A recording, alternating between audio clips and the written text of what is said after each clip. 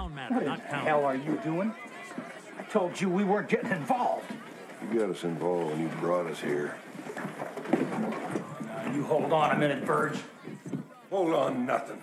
I walk around this town and look these people in the eye. It's just like someone slapping me in the face. These people are afraid to walk down the street, and I'm trying to make money off that like some goddamn vulture. If we're gonna have a future in this town, it's gotta have some law and order. Please, Verge, don't do this to me. It's got nothing to do with you, Wyatt. It's got to Nothing to do with me. I'm your brother, for Christ's sake. God, I don't believe this. Talk to him, will you, or hit him? Oh, God, don't tell me. Like you said, Wyatt, we're brothers. Gotta back your brother's play. Just did like I figured you would. All right, now you listen to me. Not gonna fight you, Ringo. There's no money in it. Sober up. Come on, boys. Wretched slugs. Don't any of you have the guts to play for blood? I'm your huckleberry.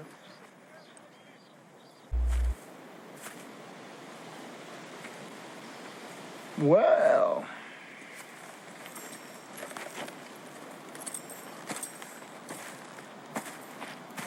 I didn't think you had it in you. I'm your huckleberry.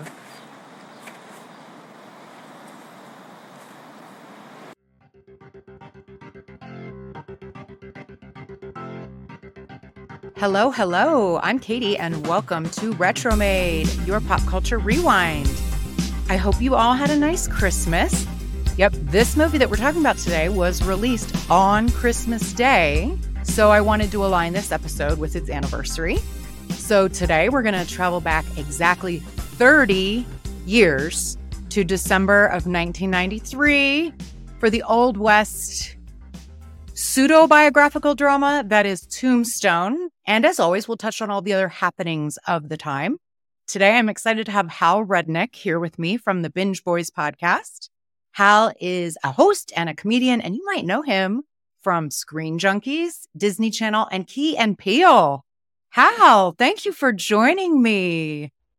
Katie, it's my pleasure. I always love talking movies, and this is a classic 90s action Western that I have not seen in a while. I rewatched it getting ready for this, and it brought back a lot of memories. Some good Old West fun. Yeah, and I can't believe it's 30 years ago. But before we get into it, do you want to tell us a little bit more about you and your work? Sure. Well, I love movies. I've gotten I was a film major in school, and my father, growing up, he gave me an education on classic cinema. When I wanted to go out and ride bikes with my friends or run around, he was like, sit down. You're watching either some film noir or, speaking of Westerns, his favorite Western was a Western called Shane.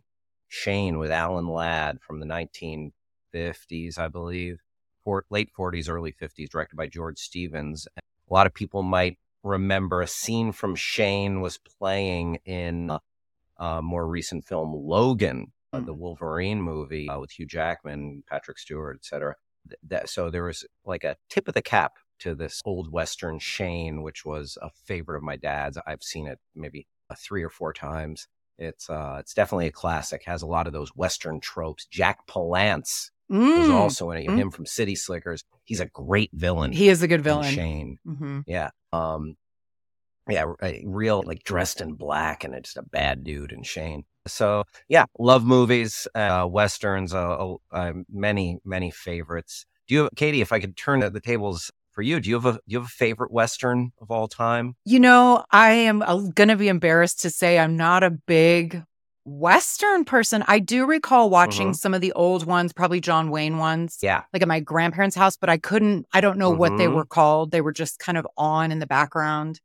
Sure. Yeah. I would recommend, just as far as John Wayne, there's a Western where he plays sort of an anti-hero, and it's a really a different take for him. It's not as, because he played a lot of glorified, like, I'm the man in the white hat, there's a bad guy in the black hat, and everything is pretty cut and dried. Mm-hmm. But in a film called The Searchers, there's a really dark, tonally different Western with John Wayne, and I would highly recommend checking out The Searchers. And then there's another John Ford Western with John Wayne called Stagecoach. I feel like I have seen that. Yeah, Yeah. another classic. Good recommends. Thank you. For sure. Well, I'm glad you have and, some don't forget- familiarity with the Westerns. I'm glad to hear that. Yeah. I also love one of the greatest Western comedies of all time, Mel Brooks's Blazing Saddles. I don't think I've seen that, but I've heard a lot about it. I've seen City It's, Slickers. City Slickers, that's a modern comedy classic. Love me some Billy Crystal and the aforementioned Jack Palance. Mm-hmm. Well, before we open the time capsule, I wanted to showcase one particular comment that we had on YouTube and how this will make more sense to you in a little bit. But so Jamie, who we've had on before, he was one of my guests on the Roadhouse episode, and he is on the 80s and 90s Overlooked / Uncensored podcast. Gotcha. He says, Kurt and Patrick should have done a brothers separated at birth action movie. I have the whole plot and all the action sequences in my head right now. And Jamie, thank you for the comment. I would like for you to go ahead and continue writing this, even though our Swayze has left us. I still want the script. And I agree. That would have been really fantastic. Okay, Absolutely. And this will make more sense in a little bit, Hal. If you're unfamiliar with the show, I usually try and kind of set the stage for the time period the movie was in by opening a little time capsule from December of 1993. All right. I lived through it. So please take me back in the Wayback Machine, Katie. The 90s are better because I have a better memory for them as well, because I was quite young in the 80s. But so the Nielsen rated top shows from the 93-94 season. Okay. We have Home Improvement. Yep. Seinfeld. Roseanne. I feel like she's been almost every time we cover Nielsen ratings, Roseanne is in the top. Grace Under Fire, and this was actually the premiere season for that show with Brett Butler. I've talked about watching that before. Coach. Sure. Craig T. Nelson. Yeah, Craig T. Nelson. Oh, Frasier. Wow. This was the premiere season of Frasier as well. That's funny. And now here we are. Everything old is new again. Frasier's back. Indeed. Were you a Frasier fan then or now? I like Frasier. I haven't checked out the new season, the reboot, but yeah, I enjoyed Frasier and Niles. Niles is great. I liked Niles too. David Hyde Pierce. And I love Frasier's theme song. It's so weird. I don't really get it. It is weird. It's random. Yeah. I don't know. I think it is Kelsey Grammer singing it. Yeah, that would make sense. And it's just the perfect amount of weird and random. And I love it. Good point on the theme song. And it's super random. Yes. Also Murphy Brown. And for some reason, I never got into Murphy Brown I don't really know why. I've seen a little bit of it. And again, another show that was brought back and rebooted just a few years ago, Murphy Brown. And I don't know if it went for a season or two. Good question. I feel like I saw some of it. It must not have lasted super long. Roseanne also, I actually do think that the new seasons of Roseanne are quite good, or The Conners now, as it's called. Because Roseanne isn't on it anymore. But I am a big fan of John Goodman. I like a lot of his stuff. Yeah, John Goodman's great. Oh my gosh, one of the best character actors of all time. Fantastic. Also, this is 93-94 season. Murder, She Wrote was also in the top rated Nielsen. Yes. Oh, my mother loves Murder, She Wrote. But I feel like all people of a certain age. Yep, mine too. Have to love Murder, She Wrote. And do your folks, or do you know any elder folks who love British mysteries? I kind of like British mysteries. I don't feel you have good taste. Yeah, I don't feel like my parents, they must not have really reached us, on the standard cable, but my mom loves like everything on BritBox, the Midsummer Murders. But Murder, She Wrote, absolutely. Angela Lansbury, R.I.P. Yeah, she is a gem. She really is. Now, I gotta say, I was surprised because Murder, She Wrote is almost always in the top ratings, even when we went back to the 80s. So I had to look up. This show ran from 84 to 96. Wow. Did you realize that? Healthy run. No. Wow. Yeah. 12. That's, What is that? 12 years? It's a crazy long that's time quite a run. Quite a run. for like an old lady. Yeah. I like it. Yeah. Good work, Lansbury. Yes. Now, there were some, not necessarily in the Here's a top. trivia question Oh. for you. Can you name the Murder, She Wrote spinoff? No, I don't think I realized there was one. What is it? Oh, don't say. Father Dowling. Oh, Father that's Dowling. a murder. Yes. Do you remember that one with Tom Well, I Bosley, can- who was the dad on Happy Days? Yes, I can picture it. I couldn't tell you much about the show, but that is a great I'll piece tell of you trivia. exactly what the show. It's Murder, She Wrote, except with instead of having a mystery novelist played by Jessica Fletcher, Angela Lansbury, it was a mystery show, and the mysteries were solved by a priest, the titular Father Dowling. Because There you they were friends in the original show, or what was the deal? Yeah, I think so. I'm pretty sure.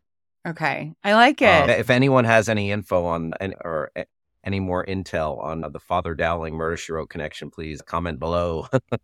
Yes, good call. Or if you watch that or find reruns. I like a lot of these old shows, like Murder, She Wrote is still on. The reruns are still on, one of those like 0.2 like digital Me channels. TV Yes, or- exactly. Mm-hmm. Yeah. Oh, yeah. I love the sitcoms of the 70s, like The Odd Couple and Taxi. Oh, Those yeah. That's some good stuff. I did watch the newer version of The Odd Couple with Thomas Lennon and Matthew Perry. Matthew R.I.P. Perry. I quite liked it. But I never saw the original version. Yeah. Oh, the original's fantastic. It's so good that I couldn't even bring myself to watch the new one. I'm Okay. sure it's Then I'm going to sure add it's it to my fine list. in its own right, but it's Jack Klugman and Tony Randall played main characters. Good stuff. Good stuff. Added to my list. Now, some finales that weren't necessarily in the top ratings. We have The Golden Palace. Speaking of spinoffs, that was the Golden Girls spinoff. Oh, I don't remember ever watching The Golden Palace. I only recently watched it. I hadn't up until a few years ago. It's without Dorothy. Ah, So, gotcha. Yeah. Also, Saved by the Bell. This was their last year. Oh, yeah. Total 90s classic. It will be replaced with Saved by the Bell, the college years, as well as the new class. Those shows premiered this year.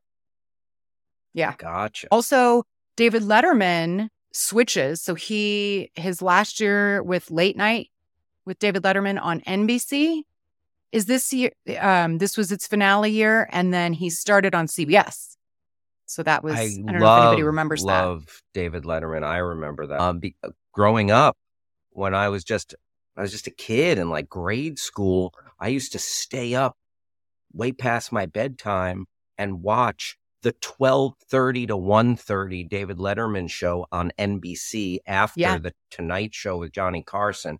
And, Katie, I tell you what, that was like, it really blew my mind. I was like, oh, this is funny. It really helped shape my funny bone. I love David Letterman. He's definitely different. There's something about David that's different than the rest of the late night guys, for sure. Yeah, he was a game changer. He really pushed the boundaries with humor and was really inventive. And I think Conan O'Brien took that mantle as far as being, because in that 12:30 spot, you can be a little bit more edgy and cuckoo and weird than the 11:30 when, regular folks are still up. You get the weirdos come out for the 12:30. Right.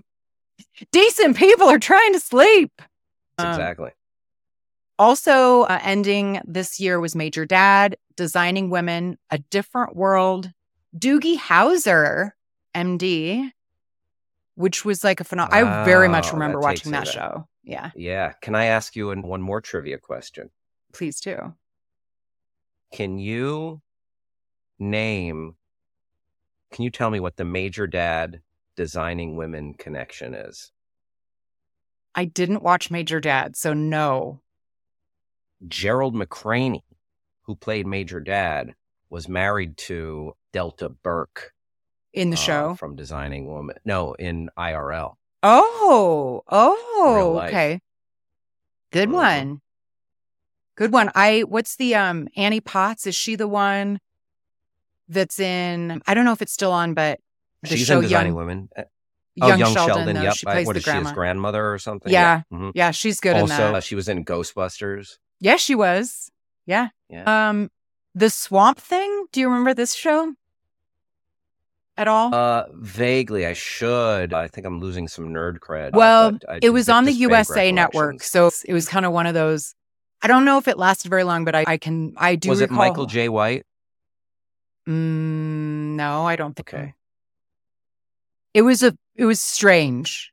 It was very strange. Like it was an actual swamp I'm looking it creature. up. But the Swamp Thing, it's a famous comic book. And, Yeah. And Swamp Thing television series. Double Dare, and this was the Nickelodeon television show. Oh, I loved that. Yeah, with the slime and like kooky things. Yes. And then these three, I loved these three. This was their final year for Life Goes On.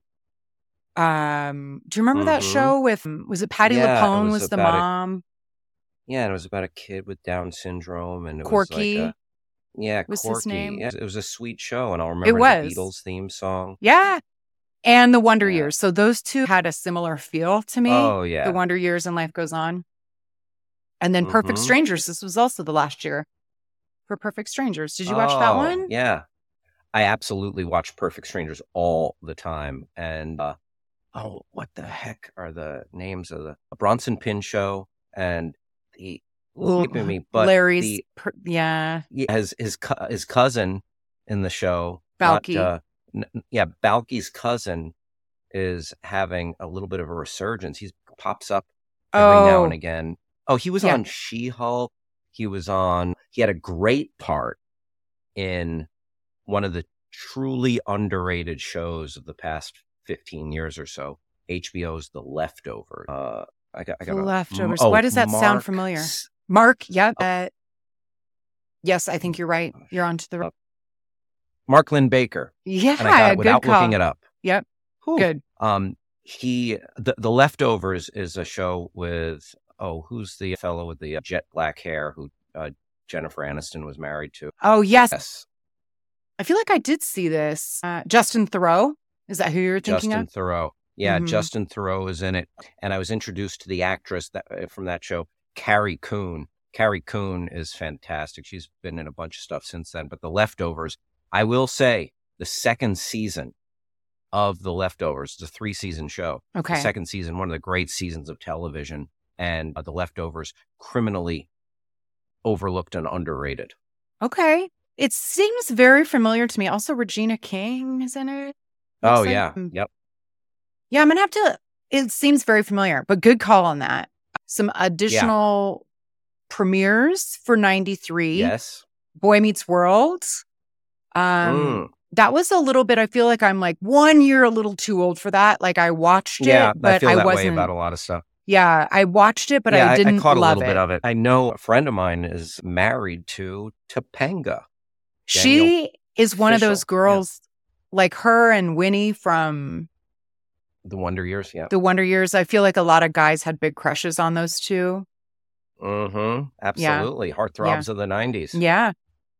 I was obsessed. So the 90s. This is like the mid 90s. Like Ricki Lake. This was her premiere. The talk shows of the 90s, like Jenny Jones, Maury Povich, Ricki Lake. Like all of those were Montel Williams. All of that. Daytime talk shows. Loved that. Yeah, fun stuff. And then we have Beavis and Butthead. Oh, on fun. MTV. Cool. Yep, I loved it. Let's see. NYPD Blue. This was its premiere season.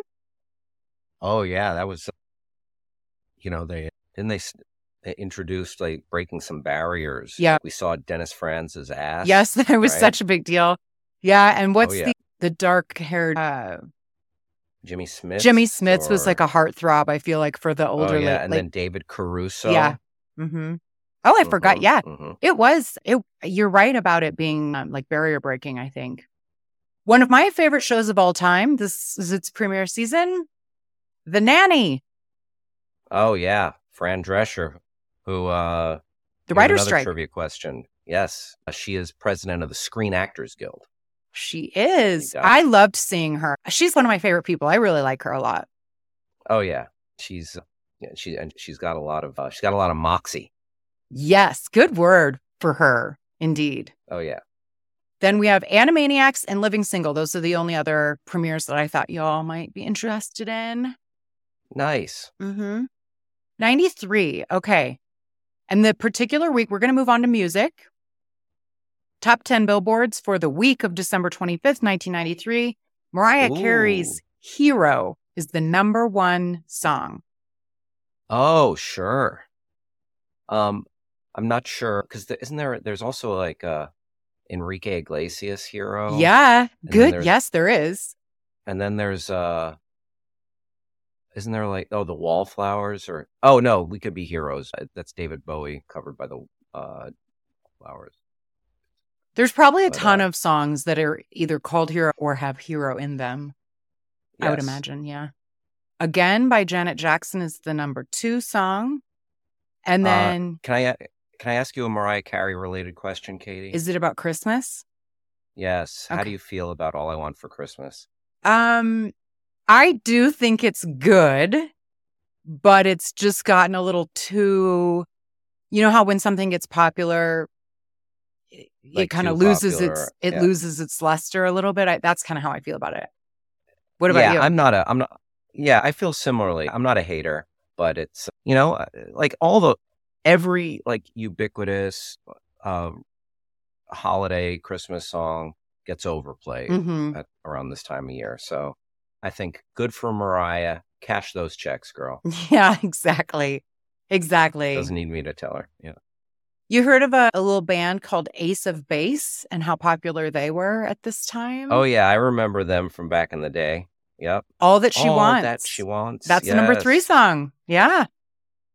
Also, I remember this being enormous, and it's wild to me to think Meatloaf, just as an artist. But I Do Anything for Love, but I Won't Do That was the number 4 song at this time. Yes. Oh my goodness. And I don't know if we ever found out what it was that he wouldn't do. Anything for love, but I won't do that. No, I won't do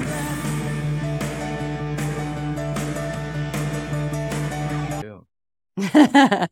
I mean, but just the name, him, like what it's, I love that song and I was there for the 90s of it all, but what's the deal with Meatloaf? Anything for love, but I won't do that. No, I won't do that.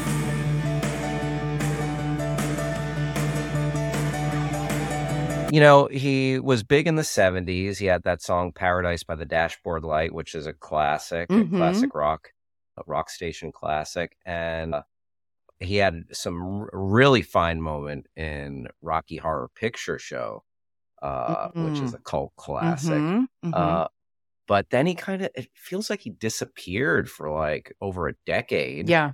And then boom, he came back with that Bat Out of Hell record and Anything for Love. I don't know what it is that he won't do, but I think it's real dirty. Yeah. Yeah, I think that's, yeah. Use your imagination. Yeah. Use your imagination, folks. I thought this next one, I was wrong. I knew it was from a movie, All for Love by Bryan Adams, Rod Stewart, and Sting. Wasn't it from Robin Hood? That's what I thought too, but no, it's a similar movie. Three Musketeers. Oh, gotcha. I totally thought it was Robin Hood too, so I had to look it up because Robin Hood came out earlier. This is 93, end of 93. That was the number 5 song. The Kevin Costner Robin Hood. Interesting. There have been too many Robin Hoods. There have been, yes. Yeah, there was one just a couple of years ago with Taron Egerton and Jamie Foxx, which was... Oh, I didn't see that. And I like both of those actors. Yeah, and wasn't there a Russell Crowe one as well? And then there was Men in Tights, too. Oh, yeah. That's fun. That's that's my guy Mel Brooks again. The spoofs. Fun. Oh, yeah. Yeah, there've been a lot. Apologize for my dogs. I don't know if you can hear my dogs going. A Oh, little goofy down there. I totally get it. I have to put my dogs like in their kennels and bribe them with treats so that they're quiet, or they would be bothering me. I hear you. Yep. Yeah. Now this song, it's called. Have you heard of this? The number 6 song, "Gangsta Lean" by DRS, which stands for Dirty Rotten Scoundrels. You'd think it's a rap song, but it's not. It's an R&B song. Okay. Sometimes there's a And- little bit of crossover. Well, they're dressed Like very there's, like in the video. hip-hop. I am shockingly not familiar with it, and this is like my jam. I loved like rap and R&B from the 90s, but I am Yeah, completely no, I still do. unfamiliar. I can't immediately recall it, but Yeah. I might know it if I heard it. But I'll bet you know the number 7 song, "Shoop" by Salt and Peppa. Oh yeah. Heck yes. Shoot, It's still a party shoop-da-doop. song. Shoop Hell yeah. ba doo ba doo ba doo. No, Yeah. Salt and Peppa knew how to do it. Yeah, they did. Yes. Excuse me. So good. That yeah. was like it's still, it has stood the test of time. Yes, It it comes has. on now and Agreed. it gets everybody going. Oh, gets you on the dance floor. Yep. Toni Braxton's "Breathe Again" is number 8. Mm-hmm. She was big in the 90s, I feel. And then she had a reality show, right? Didn't her Yeah. family growing up Braxton or something? Which I didn't watch. I'm the worst person to talk reality TV with. For sure. So, but I'm aware that it happened. Yes. Yes. The next song is from one of my favorite albums, from one of my favorite rappers, Snoop Dogg's "What's My Name," which is actually the debut single from his very first album, Doggy Style. Hell yeah. And yeah.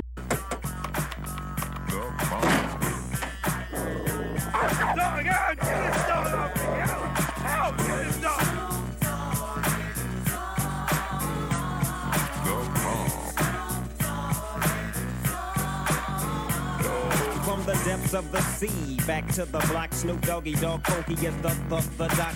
And Snoop, he just gone on to become a beloved figure in pop culture across the board. Love Snoop. Yeah, he's like friends with Martha Stewart and Willie Nelson. He's got a weed brand and he's like playing with his grandkids. He's like this wholesome weed smoking grandpa now. I don't know, Yeah, I like right? it. Yeah. Oh, he's the Yeah. best. He's the best. And then the number 10 song is called "Said I Loved You, But I Lied" by Michael Bolton. Gotcha. I mean, that guy's got some pipes on him. Michael Bolton. Yes. I didn't ever get it though. Like I mean, he can sing and they're like love songs, Mhm. but I don't, it's not for me. Yeah, I don't- a little too adult contemporary Yes. for me. Yeah. But I, I'm picking up what he's putting down. Listen, the guy can belt it. So For some reason, I'm not going to hate. I put him and Kenny G in the same, Yeah, they're I kind of the feel that. same to me. I don't know why. I feel They're that different. energy. I feel that energy. All right. There were some news and events from December of 93. I definitely did not recall this, but several times during the month of December, there was a record set for the Dow Jones. Like every other day, it was like Okay. new record set, new record set. It went up Gotcha. to 3,793.49. Those Clinton years, the economy was booming. Yeah, indeed. Now, this is, I don't know what qualifier I want to put on this. The deadline for the Israeli troop withdrawal from Gaza, but they don't. So the Israeli troops do not withdraw from Gaza, even though they're supposed to. 93. We're literally kind of in the same, like it's 30 years later. Some things never change. Some Yeah. things never change. Yeah. Let's move on because I could talk about this and it would get very depressing. Okay. Yes, I know. yeah. Sometimes the news and events, I got to say, are usually kind of depressing. Like a lot of no, I unfortunate hear ya. happenings. Yes. For sure. Shannon Doherty is fired as Brenda from Beverly Hills 90210. Do you remember that? Yeah. I vaguely do. Yes, I remember. She was sort of the bad girl of the show. Mhm. She's going through tough stuff. I know she's been battling cancer. So yeah, sad to hear. But I remember her being a lot of tabloid headlines for Shannon Doherty back in the day. Before the internet, the grocery store tabloids, indeed. But this was only in Yes. 93. I don't remember it happening that early in the show. But anyway, then one of the most famous MTV Unplugged was the Nirvana performance. Oh, yeah. Yep. Good stuff. Mhm. They covered the David Bowie song, Man Who Sold the World. And yeah, Nirvana, Kurt Cobain, Gone Too Soon. Yeah, agreed. Let's see. The Sign, speaking of Ace of Base, they were huge apparently in 93 because the single The Sign comes out, and in 94, so like a month later, Billboard, it was named Billboard Song of the Year. How about that? The Sign was Ace of Base. Yeah. Killing it. So now there's some depressing stuff. We'll do this and then deaths and then come back to weddings. Todd Bridges is arrested. Remember when he was arrested? Oh, just the whole cast of Different Strokes. Sad. Dana Plato, Gone Too Soon. Yeah. The sister. Yep. Todd is still alive, though. I think he's maybe but he was transporting methamphetamine, and that's what he was arrested for. But yeah, listen, he was trying to pay the bills. Yeah. Yeah, that money, that Different Strokes money ran out. It ran out. Maybe they had some bad business managers. Who knows? Well, Tough they were being child a actors, star. so I'm sure. Yeah. Mhm. Yes, I'm going to do deaths and then come back so that we kind of end the news and events on a good note. But a few famous folks died, including Colombian drug lord Pablo Escobar. Oh, yeah. Yeah. Want to know his story? Check out Narcos. Good show. Yeah. He was shot to death by the show police. that. Oh, yeah. There's a hail of gunfire. Also, you can learn about Pablo Escobar on a show that my wife was the showrunner for on Netflix called How to Become a Mob Boss. I've seen little it. plug. It's Yeah, great. Everyone check that out. That's awesome. My wife co-wrote most of the episodes, and she got to interview Sammy the Bull Gravano and all these mobsters. So, yeah, kudos to her. Indeed, that's amazing. A very fun show narrated by Peter Dinklage on Netflix. Yes, that's fascinating. Well, you're a lucky, lucky man, Hal. Indeed, I am. Frank Zappa also dies from prostate cancer at 52. I didn't realize Too young. Yeah, he was aside from being a rock guitarist and composer, he was an activist and a filmmaker. I don't know if I knew that. He was really ahead of his time and well-spoken when it came to politics. Like, I've seen him on, there are clips floating around if you Google Frank Zappa political debate with, him, this long-haired musician. I think he might have cut his hair in some of the clips. Yeah. Really going toe-to-toe with some of these political talking heads about just various issues in politics. Really thoughtful guy and interesting.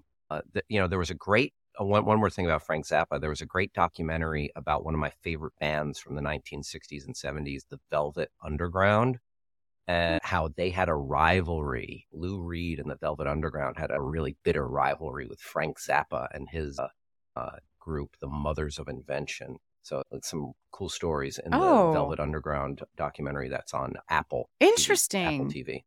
I saw a comedy show. It was a fundraiser for Pitbull awareness in Washington, D.C. several years ago. To make people aware of Mr. Worldwide, Mr. 305.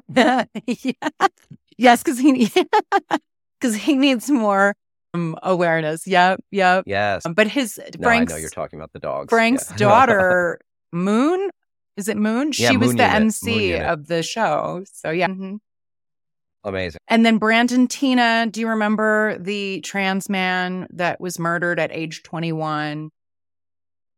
Hilary Swank played. Oh, yes. Played in Boys Don't Cry. Yeah. Mm-hmm. Tragic stuff. Very. So let's move on. Boys Don't Cry, a beautiful, tragic film. It really is. One of Hilary Swank's 2 Oscars. What's her other Oscar for, Katie? $1 Million Baby? Ding, ding, ding. Yeah, she's great. Yeah. So some weddings, then, to get us off of the death ick. Donald Trump marries Marla Maples in December of 93. They divorced in 99. You know what? Pass. Comedian Rodney Dangerfield, at age 72, weds Joan Child, age 41, at Silver Bell's Wedding Chapel in Vegas. And How about it? They actually stayed married until he passed away in 2004. So I guess apparently she gave him some respect. Did he want some respect? Was that a famous line of his? That's like his most famous line. Hey, I don't get no respect. Oh, yes. I haven't seen a Rodney Dangerfield movie or like stand up or anything in a long time. So yeah. But I can check see it out now. Back to School, Caddyshack. But yeah, like that was his like ubiquitous line. Like that was always. I got no respect. I got no respect. You're right. See any old clips of him on talk shows or anything? The Canadian country singer songwriter Shania Twain weds the South African. I thought you were going to say Crystal Gale. No, I don't even know who Crystal Gale is. A Canadian songstress. Oh, no. From a bygone era. Oh, got it. Shania Twain. But Shania Twain, and she's back with that red hair looking good. Yeah, I remember her marry. She married record producer Robert Mutt Lang. I feel like I've heard of him. But they divorced in 2010. And everybody's like, married and divorced. Billy Ray Cyrus weds Letitia Tish Finley. And they stayed together until last year, apparently. They divorced in 22. Wow. And then a brief marriage between Wayne Brady and Diane Lasso. They were only married for a year and a half. Diane Lasso, the mother of Ted Lasso. Just kidding. One's a real person, one's a fictional. I was just going to say, I didn't write down what she did, which is maybe it wasn't anything. I have no idea who Diane Lasso is. I usually put down what they're known for. Maybe she's inventor of the rope. Lasso, Maybe. All right, we're almost to the movie. So Tombstone was the number 7 movie at the box office in December of 93. But there were some other really big releases, including... For the year or... Just December. December. Just December. Oh, so Tombstone, not that great at the box office. Yeah, I mean, we'll talk about... Middling. So yeah, it like tripled its budget, essentially. So it made money. So at least didn't take... But yeah. At least didn't take a... Let's see. Mrs. Doubtfire, The Pelican Brief. Yes. And then check out all the sequels. Well, we already talked about Three Musketeers, but then the rest of the what the sequel to The Pelican Brief was? The Pelican Boxers. Oh my God. I see now that you're a new dad. Hal's bringing dad jokes. Is that what happens? You got that right, Katie. Okay. I was doing it even before we had the baby. Oh my God. Okay, so check out all of the sequels. We have Wayne's World 2, Sister Act 2, Beethoven's Second, and Addams Family Values. Those were all huge movies in December of 93. Sister Act 2 has the best subtitle of any movie. Sister Act 2, Back in the Habit, talking about dad jokes. That's a great pun. And Addams Family Values had a song by someone I loved as a kid, MC Hammer. Too Legit to Quit. Too legit to quit. He actually, there was a song in the original movie that he had too, and it's escaping me. I love the Addams Family movies. But yeah, fun. MC Hammer. Raul Julia, great. Mm-hmm. Angelica Houston. Yeah, how could you go wrong with that cast? No, it's so good. So good. Okay, I have to ask guests a few questions before we talk about the movie. So my first season of Retromade is around who I deem the ultimate everyman, Kurt Russell and Patrick Swayze. Do you have any particular, and if you don't, that's fine too, either thoughts or fandom to share about either of them? I love both, and they're both iconic 80s, 90s actors. We lost Patrick Swayze way too soon. I can't think of Kurt Russell without thinking about his partnerships with John Carpenter. So many great flicks. Big Trouble in Little China, The Thing, Escape from New York, just so great. I love Kurt Russell.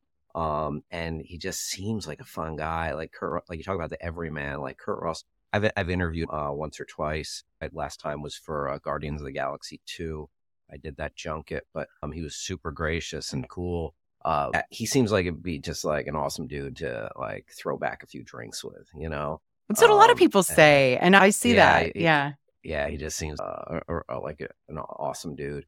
And he was in Hateful Eight recently, right? The Tarantino flick. Love Kurt Russell. And then Patrick Swayze, like, what a heartthrob. But he would kick ass, and just we watched him grow up in The Outsiders and then Red Dawn, and he's awesome. And here's an actual fun fact, true story. Like, I was just on Etsy looking for weird baby onesies because my wife and we've got a little one, 4-month-old, and I bought her a onesie that she grew out of like a week later. Oh man. It had a picture of Patrick Swayze on it, and it said "Crazy for Swayze." I thought I was going to say something about "Don't put baby in the corner" or in a corner. Oh, or that's something. Also acceptable. Also, that would be very apt for the baby. I love it. It was like, because when you go to some of these sites, they have these logos that you can have printed up on a mug, on anything. So I'm like, oh my goodness, that would be so weird to put on a baby onesie. Crazy for Swayze, with a picture of Patrick Swayze, and I got it, and it was awesome. We got a picture of it somewhere. Oh, cute. Try to send it to you. Yeah, you should. A little picture. Yeah. I love it. Also, that's really awesome that you were able to, you got the opportunity to interview Kurt a few times. Yeah, just, super gracious. I've interviewed celebrities who were not gracious. I can tell you about that another. I was just going to say, we need to have a show about that, because I like the juicy goss. Yeah. Well, I'm very glad to hear that Kurt was very it's just, and great guy, and legend, a true legend. You know, growing up, I always used to associate him for some reason with Dennis Quaid. I always thought it was like Russell and Quaid were really had similar career arcs, but I feel like in retrospect, Kurt Russell has, both are, have done plenty, but Kurt Russell is the actor I would gravitate more towards, as far as the better career. Yeah. More interesting filmography, etc. I agree, but I can see the Dennis Quaid thing. Do you think that Kurt Russell and Patrick Swayze have any resemblance in how they look? Well, you definitely have some damn good hair right there. Mm-hmm. Like, you got some beautiful mullets flapping in the breeze. Business in the front, party in the back. Oh yeah, both their those hair. Dudes. Mm-hmm. Yeah, man. Like kings, just two kings with flowing locks.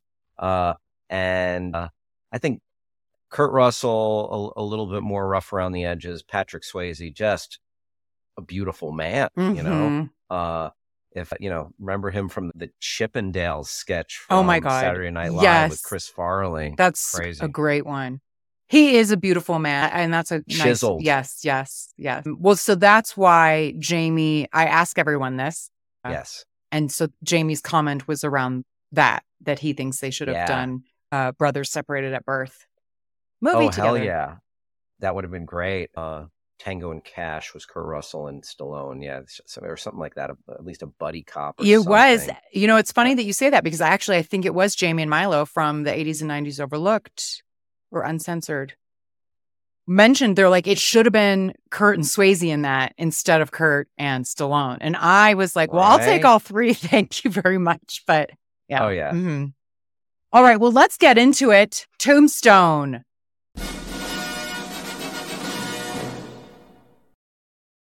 It was released on December 25th, Christmas Day, 93, rated R. It's over 2 hours, and it has a 7.8 rating on IMDb. Now, I'm going to jump around the order a little bit, because the cast is insane, and there's a little bit stacked. It's insane. But I'm going to read the description first. I didn't even remember half the actors that pop up in like small parts and cameos. I'm sure you'll get to it, so I won't spoil it. Well, no, that's why I like watching older movies, because they maybe weren't a big deal at the time, but have gone on to be. And so you're like, oh, that's so-and-so from blah, blah, blah. That's fun. Yep. But I'm going to read the description first, just so the characters might make a little more sense. So if people haven't seen this movie in 30 years, or maybe not at all, here's what it's about. After BTW, it's streaming for free on YouTube right now. Is it really? It is YouTube. It's if because listen, times are tough, and I know it's the holidays. People probably just empty the bank account to get gifts and everything. YouTube, which is free, offers a ton of free movies, and there are oftentimes some really good classic selections in there. So Good don't sleep call. on the free movies on YouTube. That's how I rewatched it coming into the show today. Well, I on checked. YouTube. I didn't check YouTube, but yeah, I signed up for Hulu in order to watch it. But anyway, Right on. after success cleaning up Dodge City, Wyatt Earp moves to Tombstone, Arizona, and wishes to get rich in obscurity. He meets his brothers there, as well as his old friend Doc Holliday. A band of outlaws that call themselves the Cowboys are causing problems in the region with various acts of random violence and inevitably come to the confrontation with Holliday and the Earps, which leads to a shootout at the OK Corral. Now, Kevin Jarre was the writer here. He also wrote Rambo First Blood Part 2, where he got a Razzie. He won a Razzie for that. But Wow. Yeah. But that was a beloved, that movie blew up. Rambo, the Razzies First Blood hate Part Stallone. 2. Gotcha. So there's a lot of extra hate there. Glory. He also wrote Glory. Oh, yeah. Denzel Washington's first Academy Award, Best Supporting Actor. Yes. And Kevin, the writer here, was actually nominated for the Golden Globes for writing that. So he got a Golden Globe nom and a Razzie. I know. And then he also wrote The Mummy. So that's Kevin Jarre. The director. The Brendan Fraser Mummy. Yes, the Brendan Fraser Mummy. Yes. Because there was a god-awful Tom Cruise mummy a few years ago. It was the Brendan Fraser one. So I don't know if the director is George P. Cosmatos. And he also directed, so speaking of Rambo First Blood Part 2, he also directed that and was nominated for a Razzie for that. And, but he wasn't the original director. I don't know if you're aware of there's so much controversy around directing of this. Oh, do tell. Yeah. So Stallone recommended George P. Cosmatos since he had worked with him on Rambo First Blood Part 2 and then also Cobra. Hey, Kurt, I could send a guy your way, Kurt. I love it. I also, I co-host on a Rocky podcast, so I'm a big Stallone person. Yeah. Nice. But I love people's impressions. I can't do it. By the way, there's a new Rocky store that just opened outside of Philadelphia. Yeah. You need to make a pilgrimage there, Katie. Yeah, there's actually some, insider drama going on with that too, with it in the world of Rocky. But yeah. Gotcha. Yes. And there was a Rocky Day recently, in Philly. Yeah. Yeah. So Cosmatos was supposedly a ghost director, and Kurt Russell was the real director. And Stallone does this a lot too. I don't know if you're kind of aware of that a lot. Yeah, he'll do that a fair amount too. So the writer, Kevin Jarre, was the original director, but he got fired. Okay. Yeah. I don't know. I think he was kind of running behind. There were a number of reasons maybe why that was. He was maybe asking for things that he needed in order to be successful and didn't get them, but then they were given to the ultimate director. Well, at any rate, they fired him and needed somebody to step in immediately. And so George P. Cosmatos was able to do that. He was like, I don't care. I'm on. Boom. But some other people that were considered, John McTiernan was considered. Oh, yeah. A classic action director. Yes. But he requested time to prepare, and they said, nope. Yep. John Milius was also considered to take over. And then in an interview in the late 90s, John Carpenter claims that he almost directed it as well. So wow. They went through a lot of something else. So anyway, Cosmatos was ultimately the director, but apparently behind the scenes, Kurt was. Gotcha. I didn't know that. Interesting. Yeah, a fraught production. Yes. We've covered another one that was kind of like that too. I want to say it was Tango and Cash, actually. Yeah. All right, so we have our Kurt Russell, our everyman, Kurt Russell playing Wyatt Earp. Yes. Val Kilmer gets a lot of praise for his portrayal of Doc Holliday in this In fact, Val Kilmer, he played some great supporting roles in movies. He was wonderful in this. mhm. And then I love him in the movie Heat. Heat is one of my favorites, the Michael Mann crime film from the 90s. With De Niro and Pacino, that Heat? Yes. Oh, it's so Yes. good. Yeah. Yeah. I forgot Val Kilmer was in that. It's been a long time since I've seen it. Yeah, it's an all-time favorite of mine. I'll watch that anytime. I'm going to actually It's watch kinda it like probably this that. weekend now that you brought it into my You should. brain. It's so good. And they're going to make a Heat 2 as well. Same people? Not with De Niro. They're not going to de-age De Niro and Pacino. But I think they're going to get Adam Driver to play the De Niro part. There's some rumors about that because Michael Mann co-wrote a book, Heat 2, which is simultaneously a sequel and a prequel. It's fun when they do that. Dual storylines, yeah. Like Godfather 2, sort of like that. Mm-hmm. Yeah. Mm-hmm. You got it. Interesting. I'll be on the lookout for that. Val Kilmer, he does get a lot of praise for this.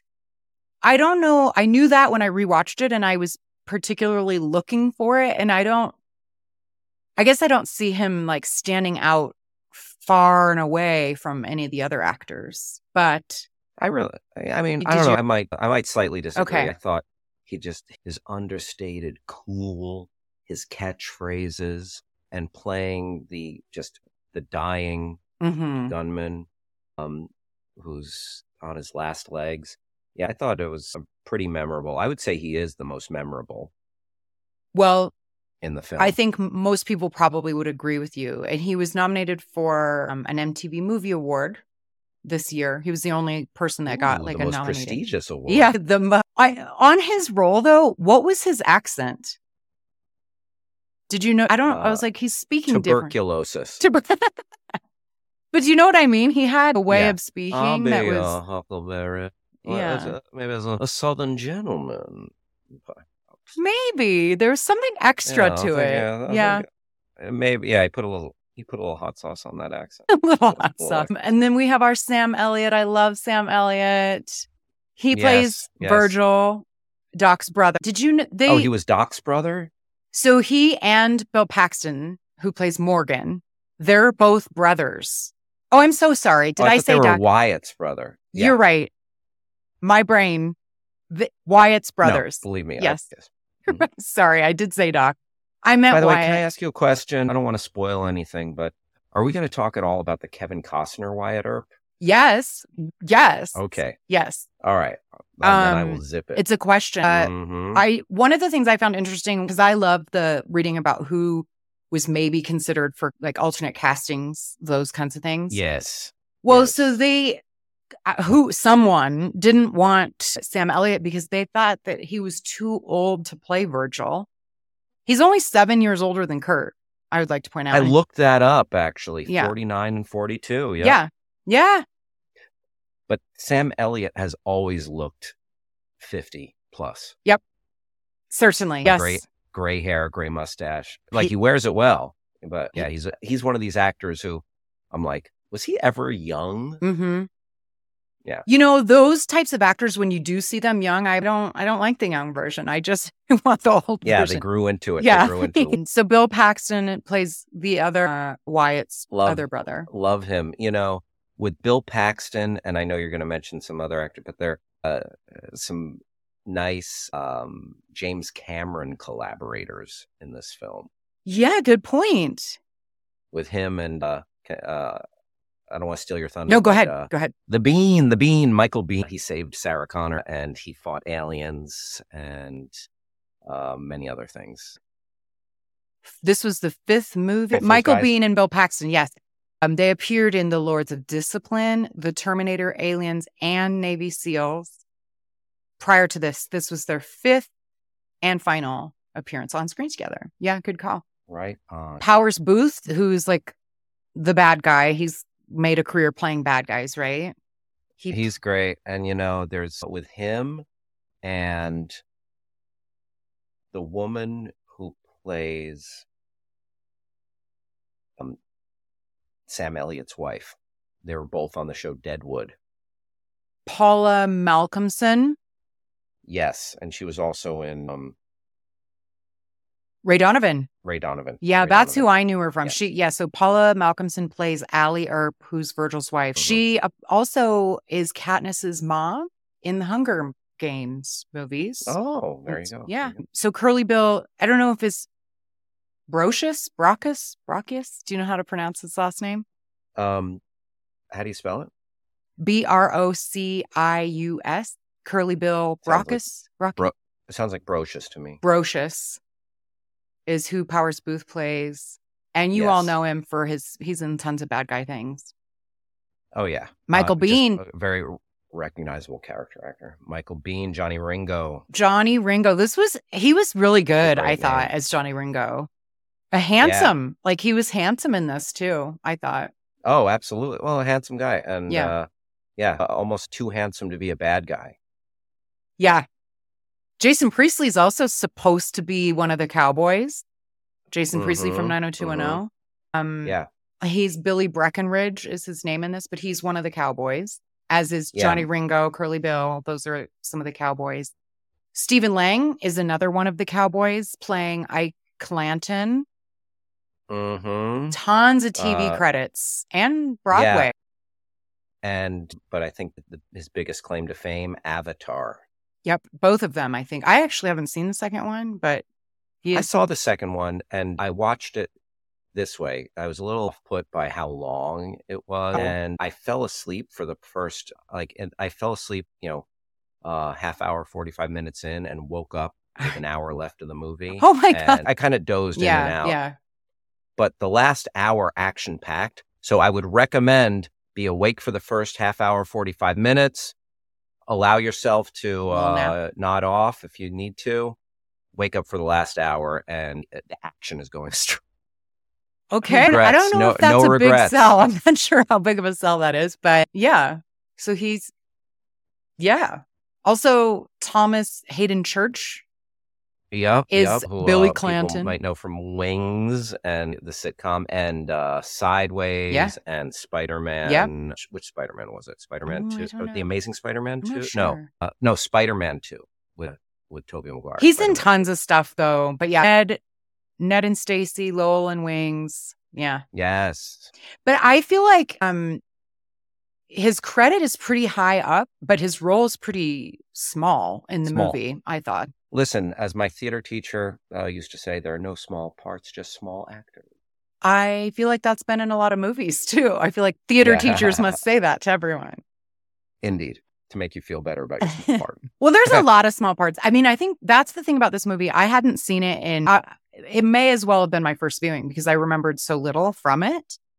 And there's just so many characters. It's kind of, I feel like if I watched it over and over again, that issue for me would go away. But rewatching it, I'm like, there's so many people to keep track of who's who and blah, blah.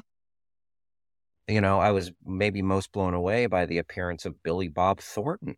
As kind of portly, right? Yes, a bit heavier than we know him because now he's a little bit just gaunt. Yeah. Like I picture him in most of his roles. But that was very surprised by that. I'm like, is that? Yeah, sure. Hear it in his voice. Yep. Yeah, sure. Yeah, it is. He plays Johnny Tyler, who was the original, he made the Oriental bar tavern. He kind of kicked everybody out and was doing the card game. Then Kurt's crew comes in, and it was kind of a strange sequence, actually. He kind of just slaps him around and makes him leave. And that's that. Billy Bob was just okay.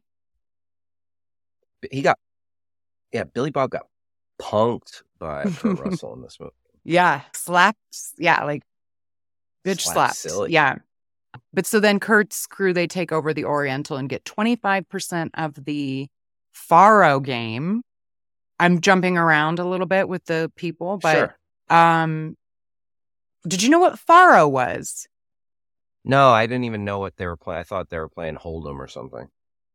They're not playing poker, and that's why when you see scenes, it looks like it's just like a dealer, but it's always one of the Earps, usually Kurt Russell, sitting dealing the table, but he's playing the banker. It's a game like that. I don't know how to play Faro, but that's what they're playing, and there's a banker dealer type role. Yeah. And it all but went away. I'll have to look up the rules. Yeah, I got bored reading about it, so I stopped. But it's not really a game that is played anymore. It's like an old-timey French card game. Aha. Mm-hmm. Noted. But Holiday does play poker in addition. But that's not everybody else. They're playing Faro. Got it. Yeah, so Michael Biehn, Charlton Heston. Did you recognize Charlton Heston? Again, it's a pretty small role, but he plays the ranch owner, Henry Hooker. Oh, yeah. Like later, they take refuge at his ranch. Yes, yes. And the county sheriff, Behan. Is it Behan? Behan. I'm forgetting how they pronounce it. But John Tenney plays him. And he is familiar. He's in lots of stuff. He's probably most known for this, as well as his TV roles. He plays Andrew Nichols in Scandal and Fritz Howard in The Closer. And Dana Delaney is our lovely Josephine. She's a theater actress, and everyone knows her. China Beach, Desperate Housewives. She's actually in have you seen Tulsa King on Paramount Plus? Oh, yeah, with Stallone. Yeah, she's in that too. Lisa Collins plays Louisa Earp, and that's Morgan's wife. She was actually married in real life to Billy Zane at the time. Oh, yeah. Who also appeared in the film as the actor. The actor, Billy Zane. And they say the Cowboys call him like the prettiest man I've ever seen. Yes. Something like that. And Jason Priestley's character has a crush on him, or what are we supposed to think about that? And like it was just kind of interesting that even some of the Cowboys like made some like sexual jokes about him when he's like playing he's putting on whatever the show is, and they're being ridiculous. And so Jason Priestley's super into him. And then the other two guys are kind of saying... That would have been a fun subplot if those two were allowed to just be free and be themselves. But he wasn't hiding it, which was interesting in the Old West. And they were... Even the Cowboys were talking about, I've already done that, been there, done that. I don't know. I don't know. I thought it was interesting that they shined a light on that. Kind of alluded to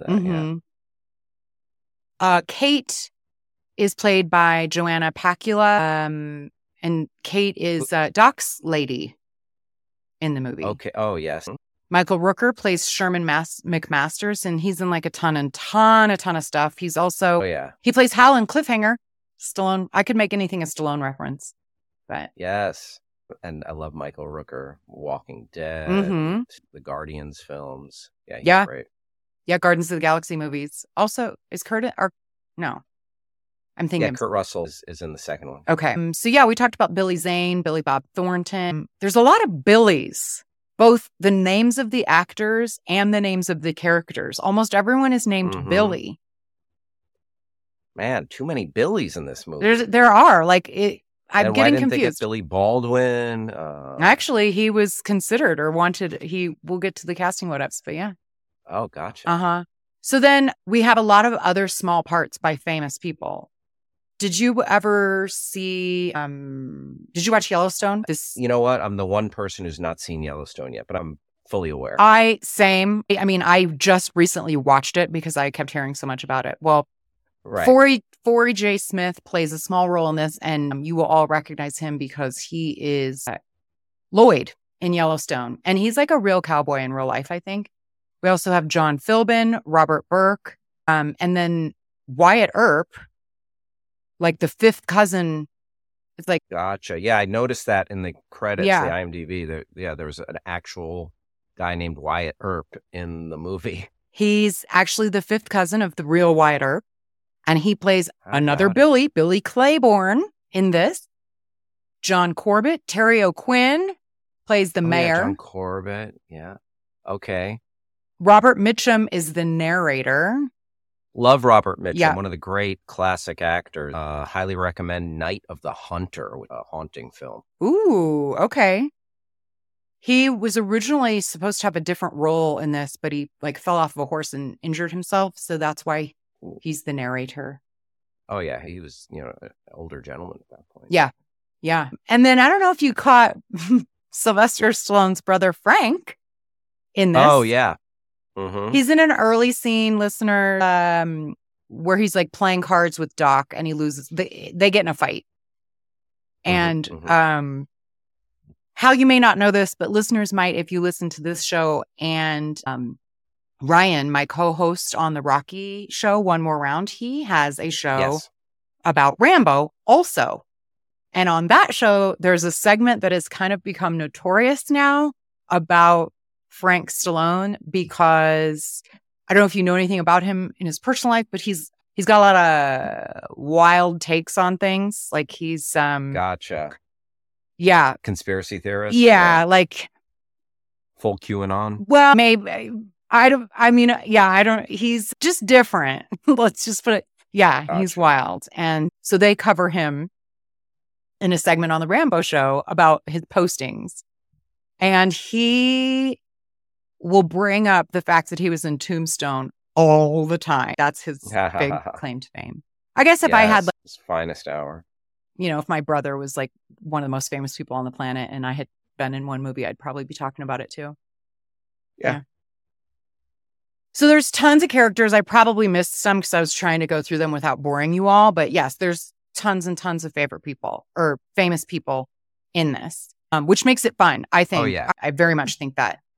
How? Especially today, in retrospect, it was seeing like all these people who weren't at the peak of their fame popping up back then was real cool. What are your overall impressions or favorite scenes? Overall impressions. So I like the movie a lot. I do feel like, and I guess they were trying to be true to history or what have you, but I felt it reached a climax when our four main heroes, Kurt Russell, Sam Elliott, Kilmer, and Bill Paxton, were walking down the street in that iconic shot going to the OK Corral. Love it. And like that was to me, that was the climax of the movie. But there was still like 45 minutes of movie or so after that. And I felt like that the end was a little anticlimactic. It kind of just like it, you were just like tying up loose ends. Like you'd had a guy gets killed here, a guy gets his, come up in there. I wish it could have gone down and just make it a little shorter budget, put everybody at the OK. Well, they fudged a lot. This was not historically accurate by any stretch of the imagination. But I agree with you. Yeah, I felt like it didn't carry it didn't keep its momentum going till the end. I felt like it petered out a little bit. As far as, best scenes, the walking to the OK Corral is amazing. I'm the Val Kilmer, Doc Holliday camp here. I thought he's just like a special brand of cool, even though he's dying of horrific tuberculosis. That's the main stuff. And then just seeing all these guys pop up. You pointed out like Michael Biehn as Johnny Ringo. I loved his moments and that dynamic with Val Kilmer. Oh yeah. Every time they would start jawing at each other and face off, like that was great. But then there were some things that like I was like, the fact that Kurt Russell had this half-baked love story with Dana Delaney. Meanwhile, his wife is an opium addict. I don't know. I wanted to know more about that. I felt like that was a little undercooked. That was a little undercooked. Fully agree. Yeah. Yeah. My brain is swirling with follow-up questions. I don't know where to start first, but so the movie was over 2 hours, but the other movie named Wyatt Earp that came out around the same time as this, and it's with Kevin Costner. Why does Hollywood do this all the time? It does. It's so that version is with Kevin Costner, Dennis Quaid, and Gene Hackman. Oh, see, Dennis Quaid was in that. I made the Dennis Quaid. Yes, but yes, yeah, Dennis. Yeah. Gene Hackman, great by the way, in one of my all-time favorite westerns, Unforgiven. Oh, that's right. That's right. Yeah, so good. Well, so watched that a couple of years ago again. that Wyatt Earp, which was like 3.5 hours long. This is kind of where I was going. Oh, gosh. Now, so I am not opposed to a long movie if the story warrants it, and apparently it didn't. I have not seen Wyatt Earp. Have you? Let me get your impressions about Tombstone versus Wyatt Earp. You know, I would need to rewatch it. First, I'm damn glad that Tombstone wasn't over 3 hours. It felt a little long in the tooth at 2+, especially because it lost the momentum. And Tombstone, I think, wins. It was first to the party. It was. And more memorable performances. Yep. And yeah, Hollywood needs to stop cannibalizing itself and shooting it and being incestuous, shooting itself in the foot and releasing Armageddon and Deep Impact. Yep. Tombstone and Wyatt Earp. There are other ones. There's tons of them. Yeah. Yeah. So yeah, I'm giving the win to Tombstone just because maybe it's a recency biased because I just watched it. Well, you wouldn't be alone. I don't recall the IMDb rating, but Tombstone's IMDb rating is pretty high. And just my quick the consensus seems to be that Tombstone is the better movie for the reasons that you mentioned. Sorry, Costner. Yeah. Yeah, the love story. Yeah, so his wife, she's addicted to laudanum. I'm saying it wrong probably, which is opium. And apparently in real life she was as well. And apparently like back in the day, it wasn't super uncommon. And a lot of women were addicted to it. But we find it out. I kind of love that, like, we're introduced to her and immediately she gets off the train and she's like, I can't find any laudanum. None of the stores sell it. And then one of the other wives are like, oh, I've got some in my bag. Here you go. Like, that's her first priority. She gets off the train. Also, that scene when we meet Kurt Russell. Yes. He's so handsome. Oh, absolutely. He's so absolutely. handsome. That mustache, that little squint he's got from the sun beating down on him. Oh, yeah. Well, and that's why Dana Delaney says she wants one. That's what she says about him. Yeah. She wants one of those Old West lawmen. Happy hunting, says Billy Zane. Says Billy Zane, yeah. Yes. Go get him, girlfriend. But then, in addition to him being handsome, a couple of theater kids, Dana Delaney and Billy Zane. I know, I love it.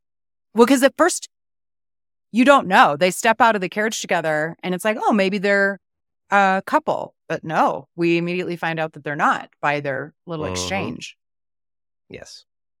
I personally, and I imagine a lot of people were also, I think this was good movie making, were immediately endeared to Wyatt Earp because that scene, he stops some piece of shit from beating his horse. And, slaps that guy in the face with whatever that rope or whatever he was hitting the horse with. And he's like, hurts, don't it? Yeah. And then I think he just like takes the horse. It's like, yeah. And then he's like, I'm sorry he did that to you, horse. And then he kisses his horse on the lips. That's so what I would have done. Yeah. Also the scene. So the love story, I didn't know what to make of it either because it was half-baked. I think your point is well taken. The scene where his wife is, she's addicted to opium. And so she's not really with it. But the scene, I just wanted to shake her when he says to her, like something about, we've got enough money. Why don't we just travel the world and live on room service for the rest of our lives? And she like laughs at him. And I'm like, I will, please. I'll come. I'll be your wife. I'll do that, Kurt Russell. Yeah, taking that out of Dana Delaney's, Dana Delaney was talking about that, and he's like so enchanted with her. He's like, can I turn my wife into this type of woman? Nope, she's drugged out of it.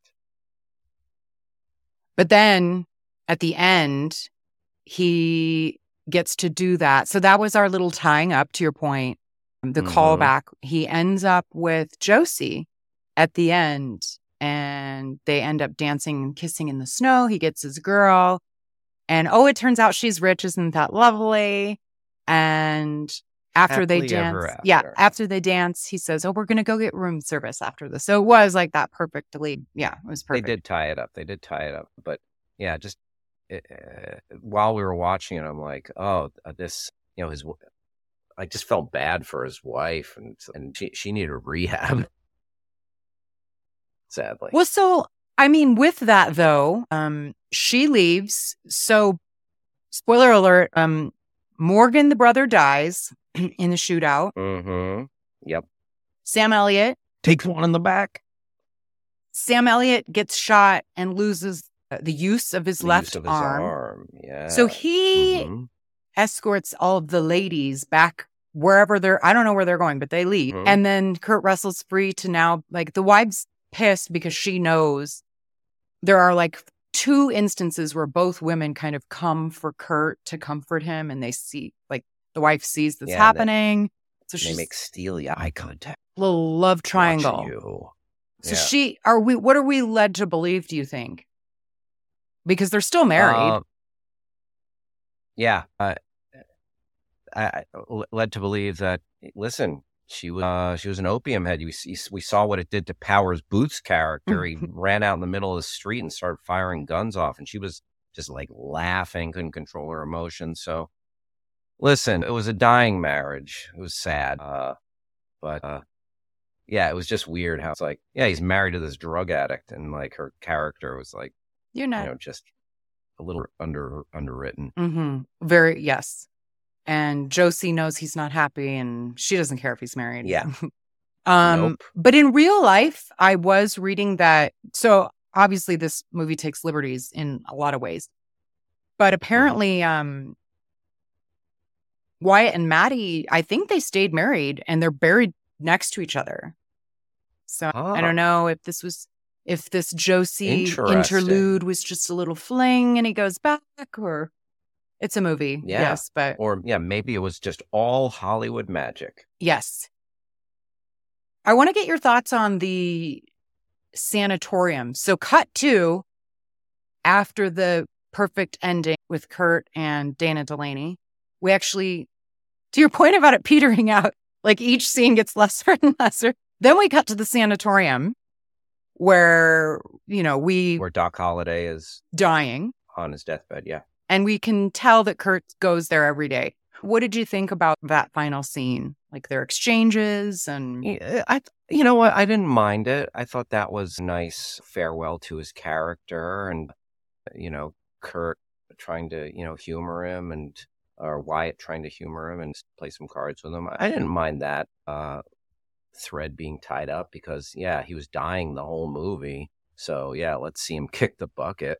But, yeah, didn't mind it, but it seemed like, again, we hit some high notes, and then it was a slow fade toward the end with all these with all these scenes tacked on. It just felt like, okay, we got a lot of business to do at the end of this movie. Let's clean up this storyline. Let's round off this character's story. So yeah, because so there was it comes in that flurry of scenes, but substantively, I didn't mind it. I like the line about, or the message, like, go live your life, live for me. Like, yes, just, go live.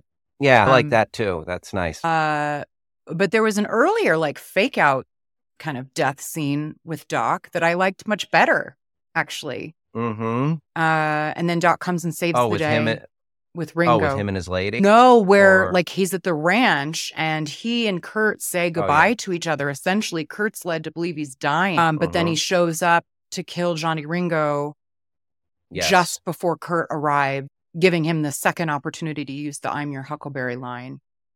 Yeah. The death scene, though, I did think that I don't know who, like, if this is the costume people, affects people. Doc did look sick.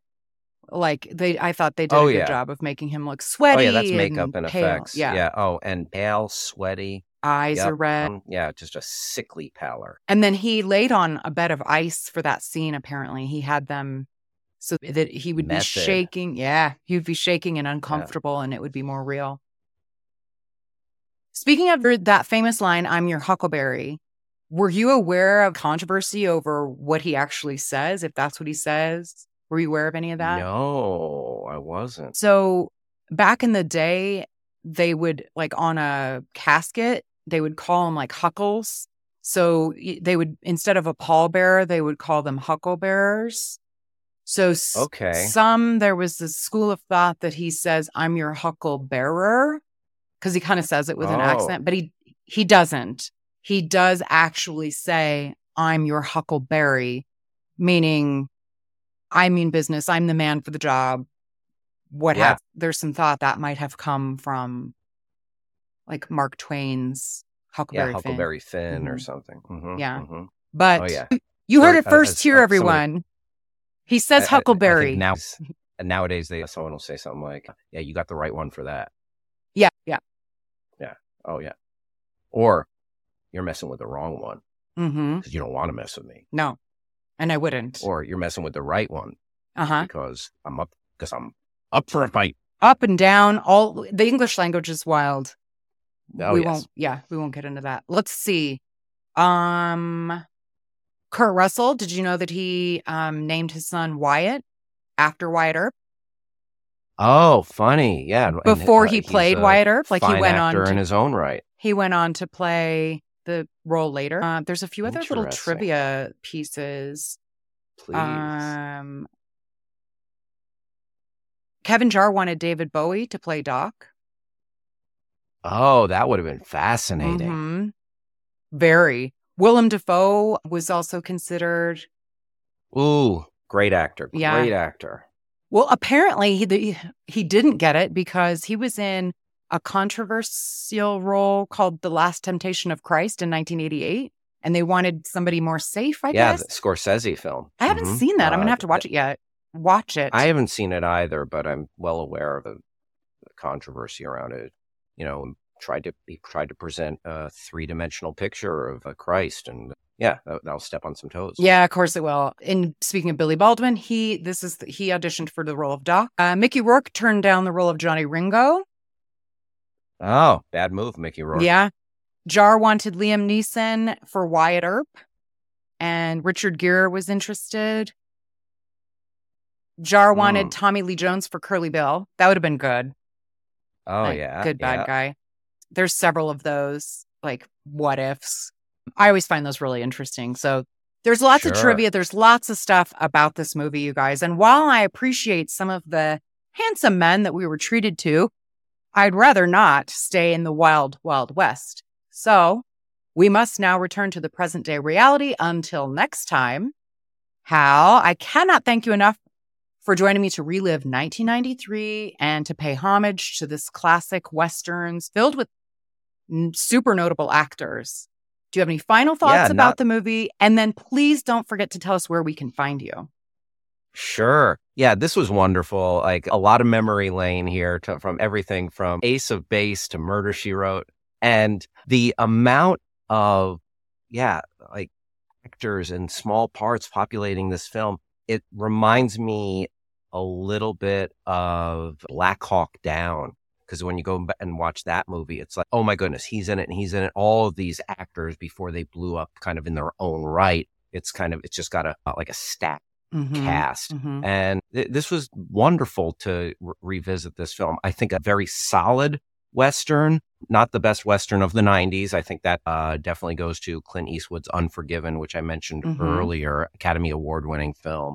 But yeah, strong performances, and it's like an iconic turn from Val Kilmer and Kurt Russell. You're just, this is a great reminder just how much I like that guy and how much I want to grab a brewski with him. Katie, so much fun chatting with you, and great research. You really bring it. So, thanks. Kudos to you for giving me all these fun facts and cool info. And if anybody's listening, want to see some pop culture stuff and some comedy and maybe an occasional baby picture now and again, you can follow me at Hal Rudnick on Instagram and on Twitter, which is now X, at Hal Rudnick. And thank you all for listening or watching. If you like the show and have not offered a rating or review yet, this is your official reminder. Until next time, be kind, rewind.